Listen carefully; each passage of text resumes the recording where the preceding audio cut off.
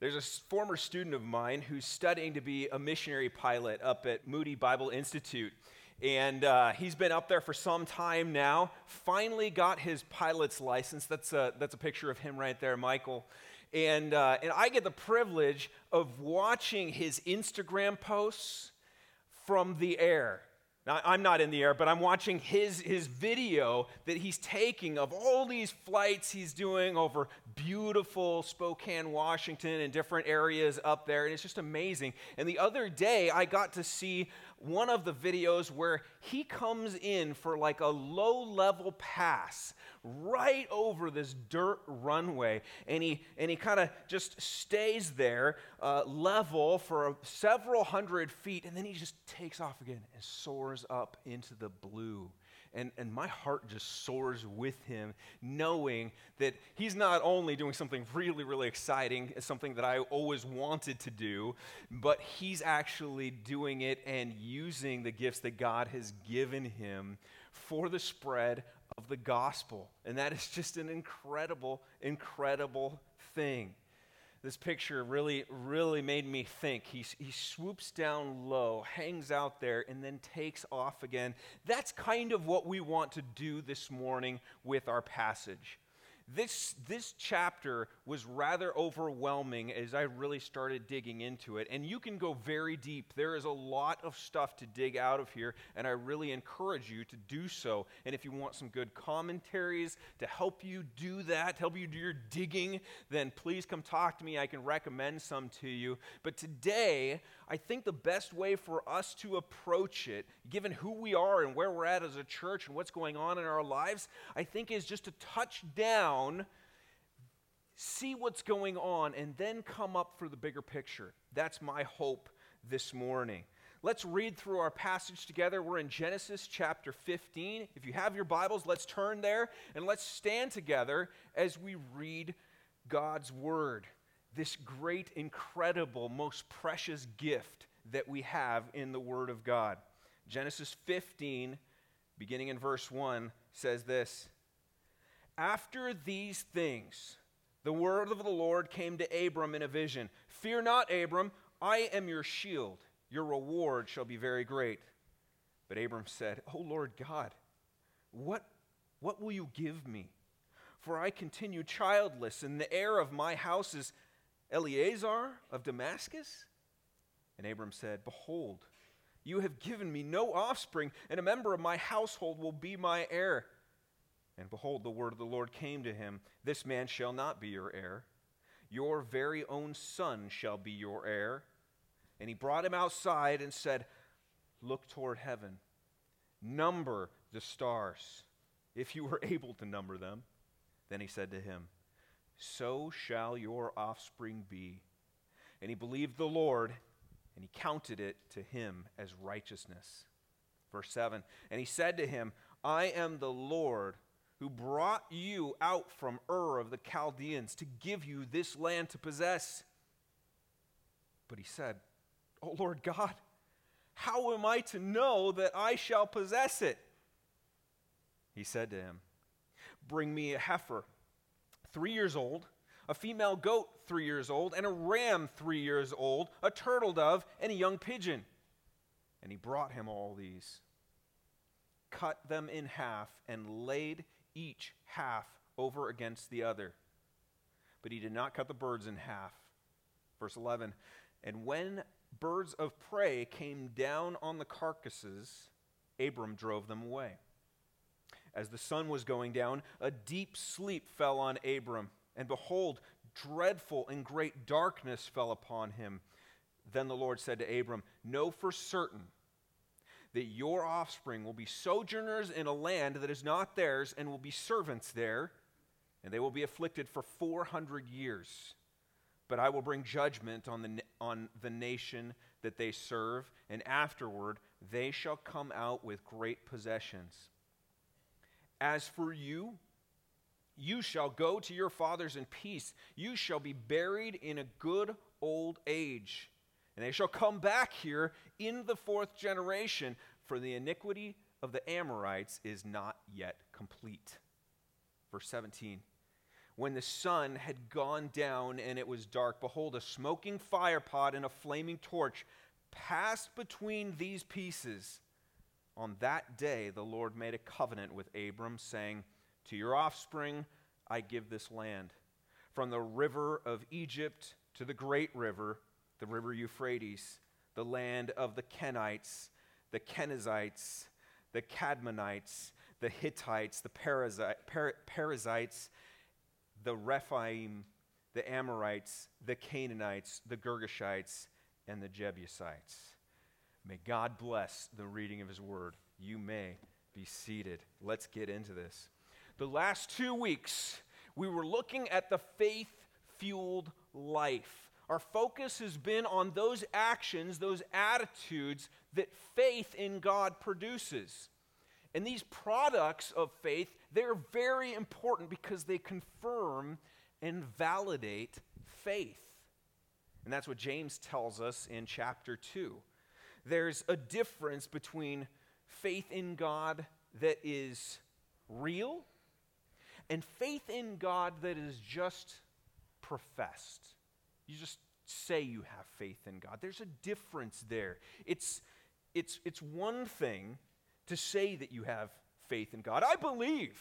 I'm one of you. Yes, I have faith in God. But it's an entirely different thing, you see, to see someone's faith by the way they act, by the attitudes they have, by the things that come out of their mouths. And based on what we've seen in Abram's life in the past 2 weeks, we have reason to believe that Abram actually has real faith in God. It's the real deal. He actually seems to be trusting God, and that trust is leading him to behave in some, odd ways. We saw him with his nephew Lot, and there wasn't much room in the land, and he comes to Lot and he says, you pick first. You look out there and you decide what part of the land you want to possess. See, Abram's trust in God, his faith in God and God's promises were such that Abram's faith was strong. He knew that even if he gave Lot any portion of the land, God's promises were still going to come true. He didn't need to worry about that. In chapter 14, we see him run into harm's way. Lot's in trouble. Lot's been taken captive, not just by a band of thugs. No, he's been taken captive by the armies of 4 great eastern kings. And Abram charges after him, and God gives him a great victory. Abram was able to do that because he trusts God, and he trusts in God's promise. See, God said, I was going to make you a great nation. And Abram's looking at it and he's saying, hey, I don't have any kids yet, so this can't be the end. So here we go. Charge on forward in confidence because I trust God. It was his trust in God, it was just evident in his actions. It's clear that his life was fueled by faith. But remember the yo-yo? I didn't bring it today. Remember the yo-yo effect. The life of faith, it's not necessarily drawn on a graph in this constant upward kind of escalator type motion. There are ups and there are downs, right? Based on the last 2 weeks, it seemed like Abram's trust in God was on the rise. It was rock solid. But here we see something different as he returns from this victory, this great, incredible victory up to the north in Dan. God comes to him in a vision, and God says in verse 1, he says, fear not, Abram, I am your shield. Your reward shall be very great. He says, fear not. Isn't it so interesting that often, immediately after God has answered some great prayers in our lives, times where we were on our knees, times where we were relying on him desperately, God, I don't know how to get out of this. God, you're going to have to do something incredible here. And God does that. He delivers you, and then you're right back to square one. You're right back to square one. God, I've got something else. Oh my goodness, this one's bad. And you fear, and you doubt. That's where God That's where God knew that Abram's heart and mind were right here. Even before Abram mentions anything, God says, "Fear not, Abram, I'm your shield." I wonder if Abram maybe was fearing that those armies that he had defeated and got all the possessions and all the people back, I wonder if he thought, they're just probably going back to regroup. And then they're really going to be mad. I wonder if he thought that. But God knew what was going on in Abram's heart. And so he tells him not to fear. Not to fear, but to remember that God ultimately is his shield. God is his protector. Furthermore, you can be assured, Abram, that great reward is coming your way. Great reward is coming your way.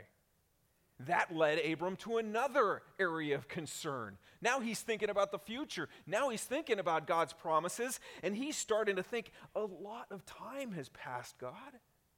A lot of time has passed. After that sojourn in Egypt, after I divided the land with Lot, after touring the land from top to bottom, left to right, after having completed that daring escape, that rescue mission, my wife and I still don't have any kids. Great is my reward? God, when is this going to happen? We're not making the progress that I expected we would make here. How long is it going to take? Maybe God never really intended that my heirs were going to be my flesh and blood. Maybe it's just my servant. It's going to come through him, and it's going to be some type of symbolic family line here. Maybe it's going to come through Eliezer. Oh, that'd be a letdown. What's happening here? Here in Genesis 15, we see a man leaning on his own understanding. You remember Proverbs 3, 5, and 6, don't you, some of you? Trust in the Lord with all your heart, and do not lean on your own understanding. In all your ways acknowledge him. He will make straight your paths, it says in this translation. God says, trust me.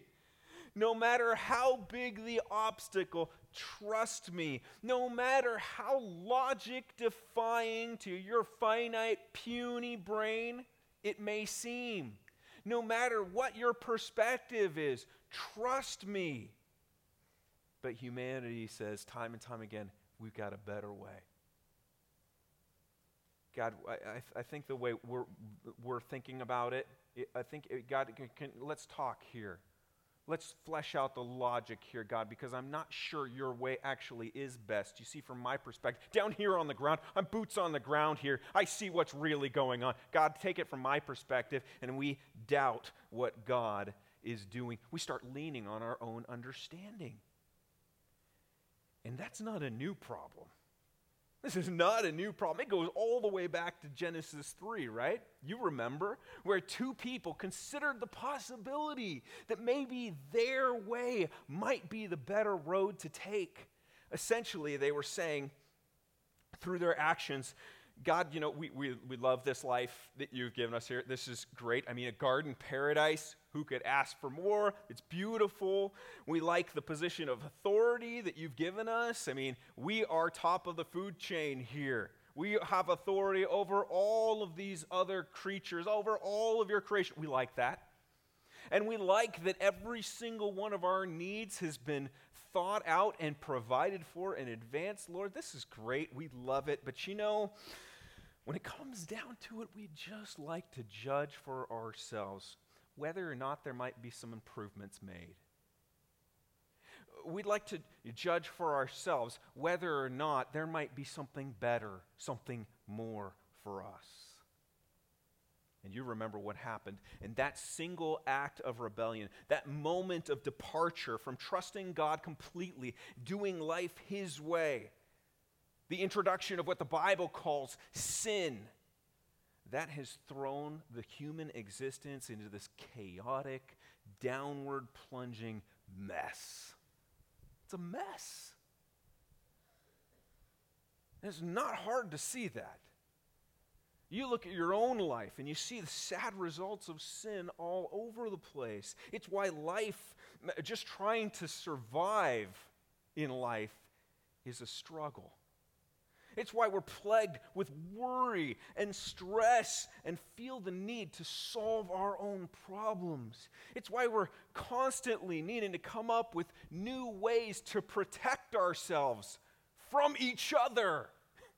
It's why we're bent on finding all sorts of diversions like entertainment and drugs to keep us from thinking on our pathetic existence. It's why sometimes we can't bear to look another person in the eyes. It's why Mick Jagger and the rest of us, we can't get no satisfaction. And it's why we do things we shouldn't do, and very often know that we don't even really want to be doing these things.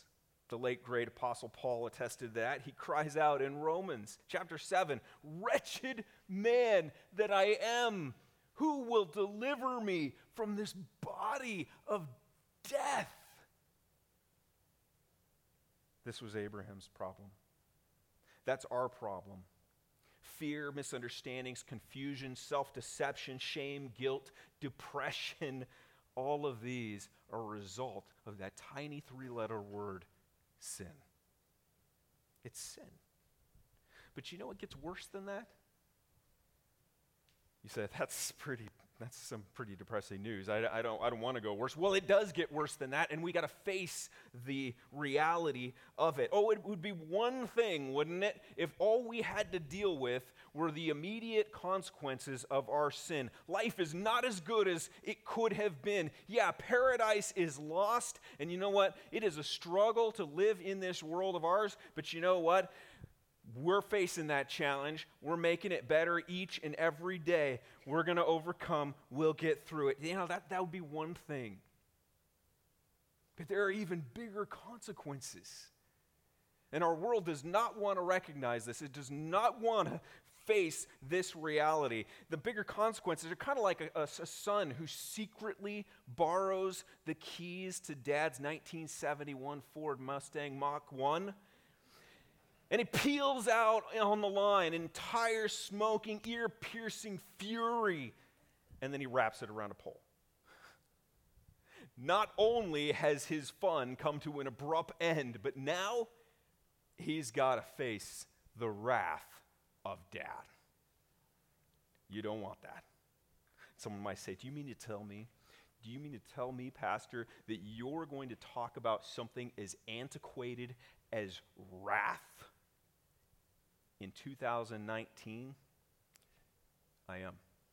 I have to. And I don't know it's so much of an antiquated idea as it is the Bible's idea. Yes, the Bible, it's an ancient book, but this is also God's word. So this is one of God's ideas. And if it's one of God's ideas, then it's a true idea.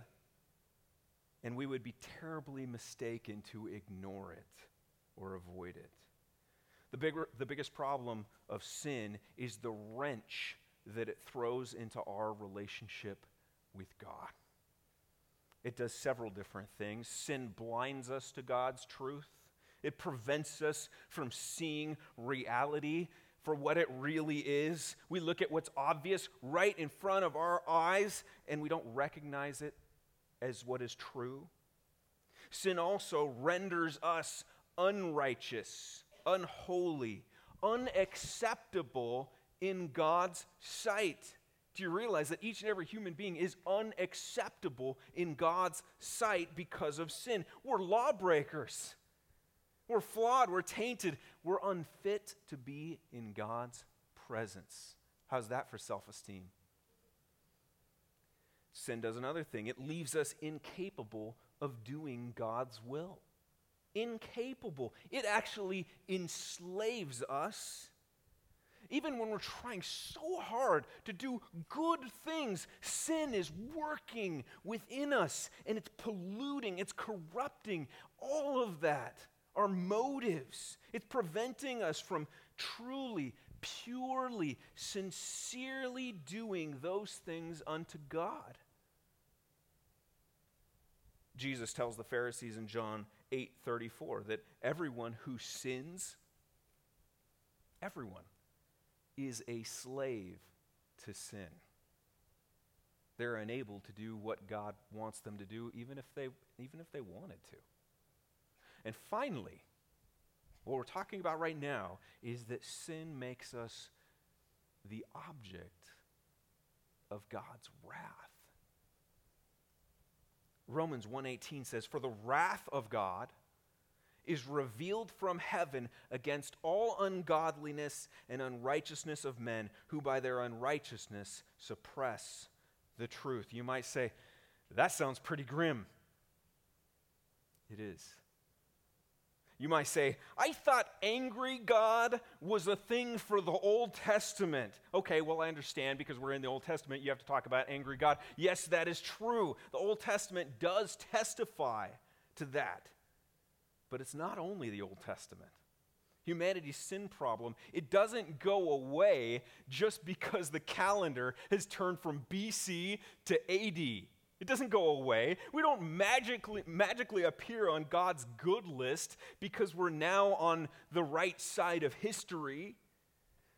In Romans 1, Paul is telling people on this side of history, the side that we're on, that the bad news still applies.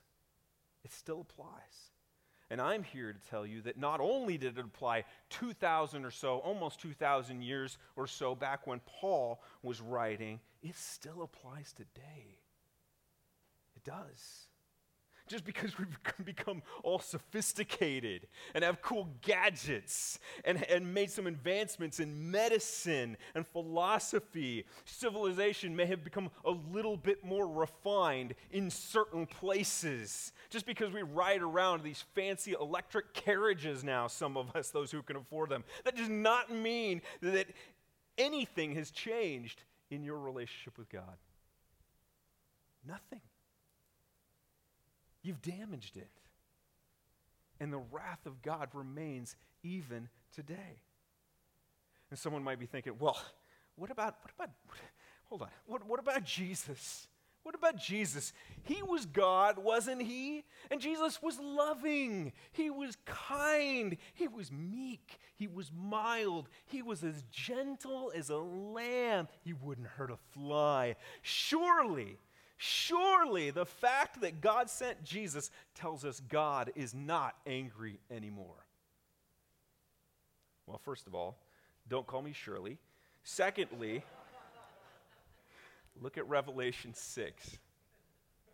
This is what was revealed to John of what would take place at the end of time. It tells of these different seals that are being broken and these documents that are being opened up, and judgment is now raining down on the earth. Check out verse 15.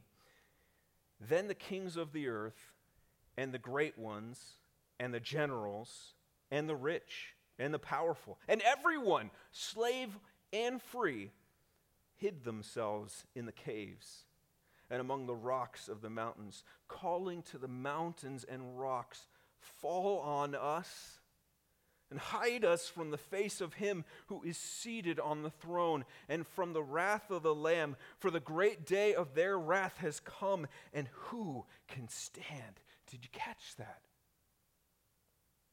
That's in here.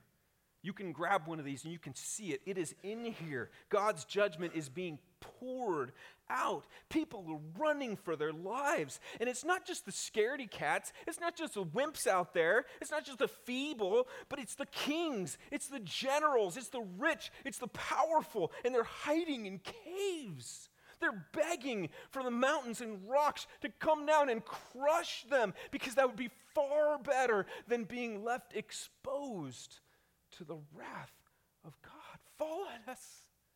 Hide us from the face of him who is seated on the throne, they cry. And someone says, there, you see, that's the angry God we're talking about. There he goes. He's showing up again. But wait. That is that same God, the God who flooded the earth. But look at what else they're afraid of. Fall on us and hide us from the face of him who is seated on the throne, God the Father, and from the wrath of the Lamb. Now, you don't have to be a Bible scholar to know that every time the Bible talks about the Lamb, it's talking about Jesus, the Lamb of God who takes away the sins of the world. Isaiah 53 talks about this Lamb. 53:7, he was oppressed, he was afflicted, yet he opened not his mouth. Like a lamb that is led to the slaughter, and like a sheep that before its shearers is silent, so he opened not his mouth. Yeah, he's gentle. He's mild. And yet here in Revelation 6, Jesus is described as someone people are terrified of. Terrified of the wrath of the Lamb. To some, that may not seem quite right. And I understand, and I feel your pain. But the reason it doesn't sound right is because too many pastors and Bible teachers for too long have not told the whole story. Jesus didn't come because you and I needed some love. He came because we needed a Savior. Jesus didn't die because he was weak. He died because you and I were in desperate need of a substitute. We needed an escape from the wrath of God. Jesus took that upon himself. And yes, Jesus is the Savior of the world, but the Bible also tells us that the day is coming when he is also going to be its judge. Matthew 25, it's right there in one of the Gospels, tells us that when he returns, he will return as king. He will sit on his glorious throne, and he will separate the rescued from the condemned. And you say, oh, no. Don't say that word. Don't say separate. If heaven is going to be a place that I'm going to go to, there better be some diversity there. That's what I value. Well, I don't believe there's any other place in all of existence that is more diverse than heaven. But I can tell you this, that there are certain people who will not be there. People who don't have their sin covered by the blood of the Lamb will face wrath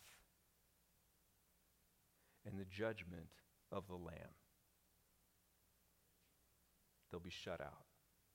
Someone might say, well, if that's the way it's going to be, that's just fine with me. That's just fine. I don't want to hang out with those people anyway. Really? Have you considered the alternative? Matthew 25:46, that's the same passage says, and these will go away into eternal punishment. Now, I didn't like getting disciplined in school by the teacher, but this is a totally different thing. Jesus calls it the eternal fire prepared for the devil and his angels.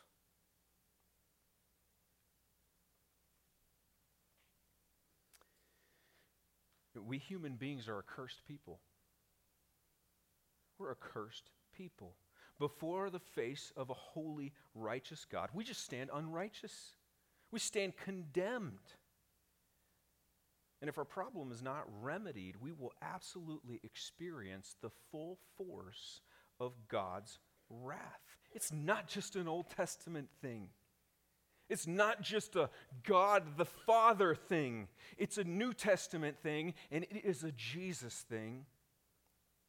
And you know, there's no exceptions. The Bible says that none is righteous, no, not one. It says that all have sinned and fall short of the glory of God. Therefore, all are unrighteous. We're all deserving of this horrible wrath of God. Folks, I'm sorry.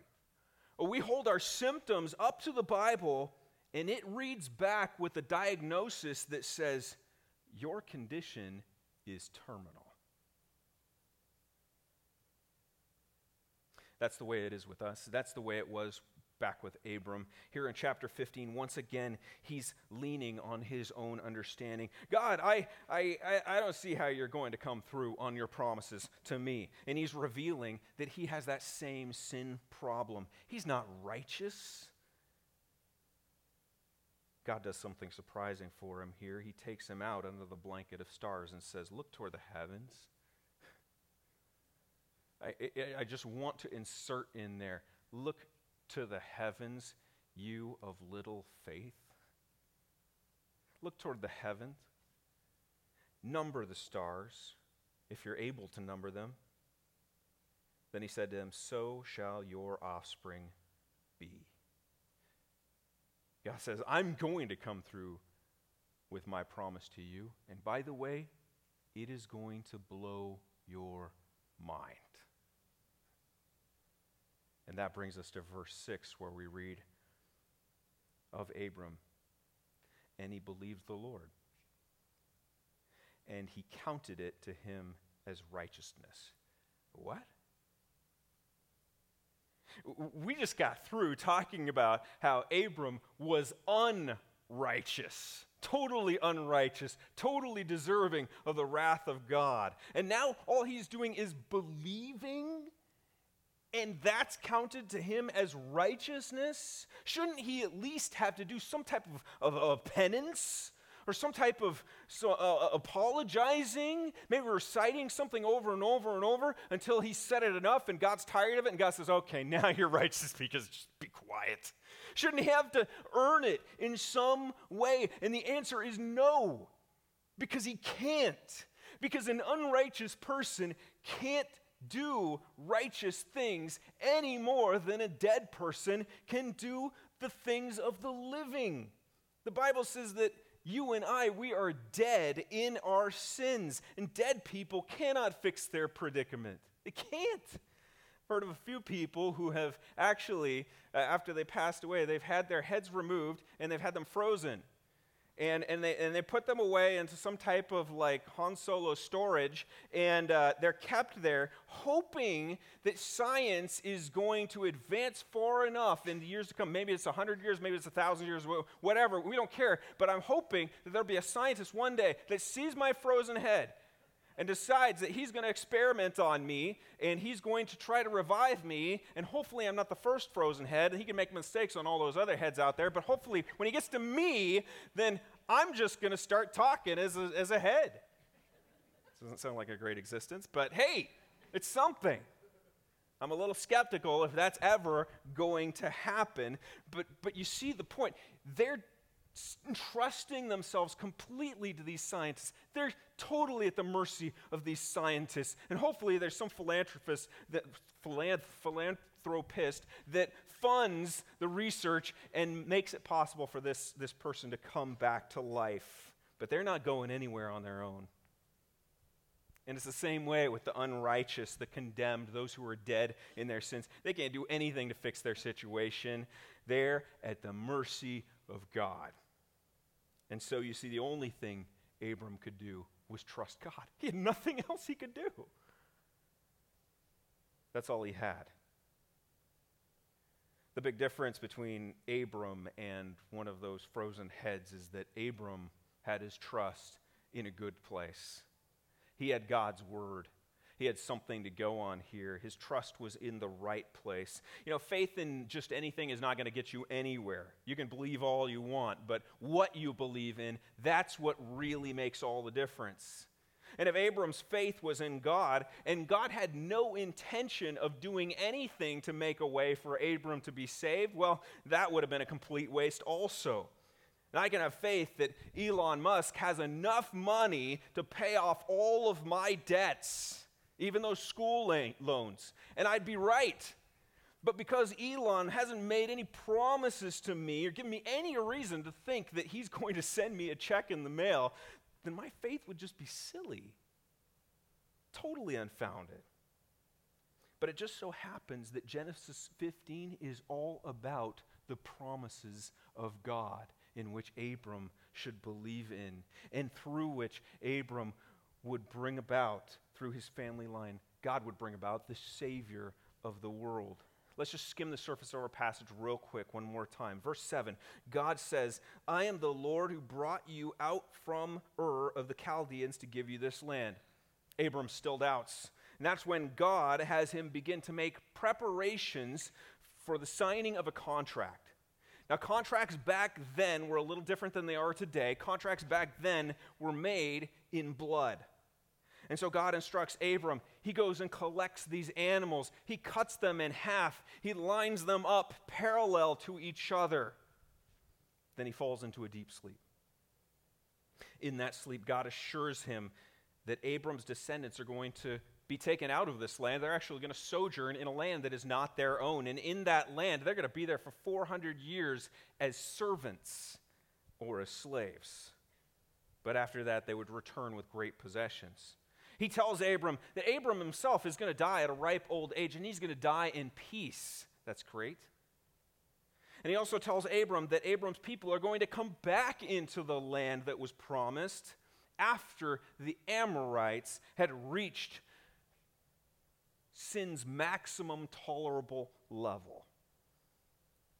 And then in the form of a smoking fire pot and a torch, God passes through the halves of those animals. Sounds strange, right? And that this is the way that the ultimate contract was made. The person passing through basically saying, if I don't fulfill every part of my end of this covenant, of this deal, then may my fate be the same as these animals. This is God making it absolutely clear to Abram. I don't know how much more clear I can make it to you, Abram. I am going to come through on my promise to you to give your descendants this land. What does this have to do with God making Abram righteous or giving us a way to escape his wrath? It was this promise, this covenant that would secure the way for Jesus. Abram's faith wasn't just in anything. It was faith in God and God's promise, which would ultimately bring about the way for the sins of the world to be taken away. Abram didn't know the name Jesus yet, but his trust was in God's plan. Abram couldn't do anything to save himself. He didn't initiate any of this, did he? Remember, he was up in Ur of the Chaldeans. He may have been worshiping the moon god out there, and that's when God comes to him. He wasn't praying, God, give me a sign. No, God plucks him out of Ur, out of that pagan life there, and he says, I'm doing something special with you, brother. And this covenant, Abram doesn't initiate this. It's all God. Abram doesn't walk through the line of dead animals. No, God goes through. This is all on him. This is his idea. The transforming of an unrighteous person into a righteous person, an imperfect person into a person who would be acceptable in God's sight. That is God's thing. And all Abram could do was trust. That's why God counted it to him as righteousness. His faith in God was the only way he could be made right with God. That was good for Abram. It's good for us today. Is there any hope for imperfect people? How can imperfect people, such as ourselves, escape the wrath of God? Just as it was true for Abram, it is true for us. Thank God. Faith in God is the only way to be made right with God. This is the ancient gospel, and it's the gospel that we cling to today. Abram was looking forward to the promise of God, a promise that would bring blessing to him and blessing to others, and he trusted that God would bring it about. We're on the other side of that promise now. It's been fulfilled. God kept his part of the bargain. The covenant has been fulfilled. God made Abram a blessing to the people of the world through Jesus Christ, the Savior of the world. And yet, even though we're on the other side of history, the other side of the cross, we look to that promise just like Abram did. On the cross, Jesus endured the wrath of God on our behalf. He took the death sentence of imperfect people, allowing it to be carried out on himself. He made a way for our criminal record to be erased, and our offenses can be stricken from the record. But there's a catch. there is a catch. What Christ applied is only applied. It's only received by Abram, and it's only enjoyed by us through faith. Abram believed the Lord, and it was counted to him as righteousness. In the same way, you and I must believe if Christ's righteousness is to be counted, if it's to be credited to our lives. There was a miraculous earthquake, and it freed Paul and Silas and left the jailer just completely fearful. And he ends up coming to them on his knees and says, "Sirs, what must I do to be saved?" And they replied, "Believe in the Lord Jesus, and you will be saved." Do you believe in Jesus? And I'm not talking about the believing like, I believe it's going to rain today.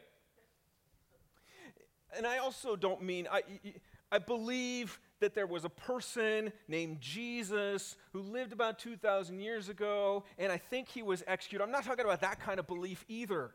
What I'm talking about is, do you believe not only in the sense that you know the facts, but you also trust them?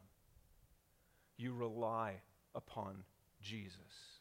You depend on what he did for you on the cross. Do you know that without God's promise, you are totally lost, radically condemned, hopelessly doomed to face the wrath of God? And do you hear God's words saying to you, trust me, rely on me, believe that because of my great love, I've made a way.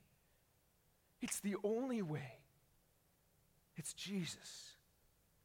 This is the ancient gospel. It was for Abram. It was for us. Will you receive it? Faith in God is the only way to be made right with God.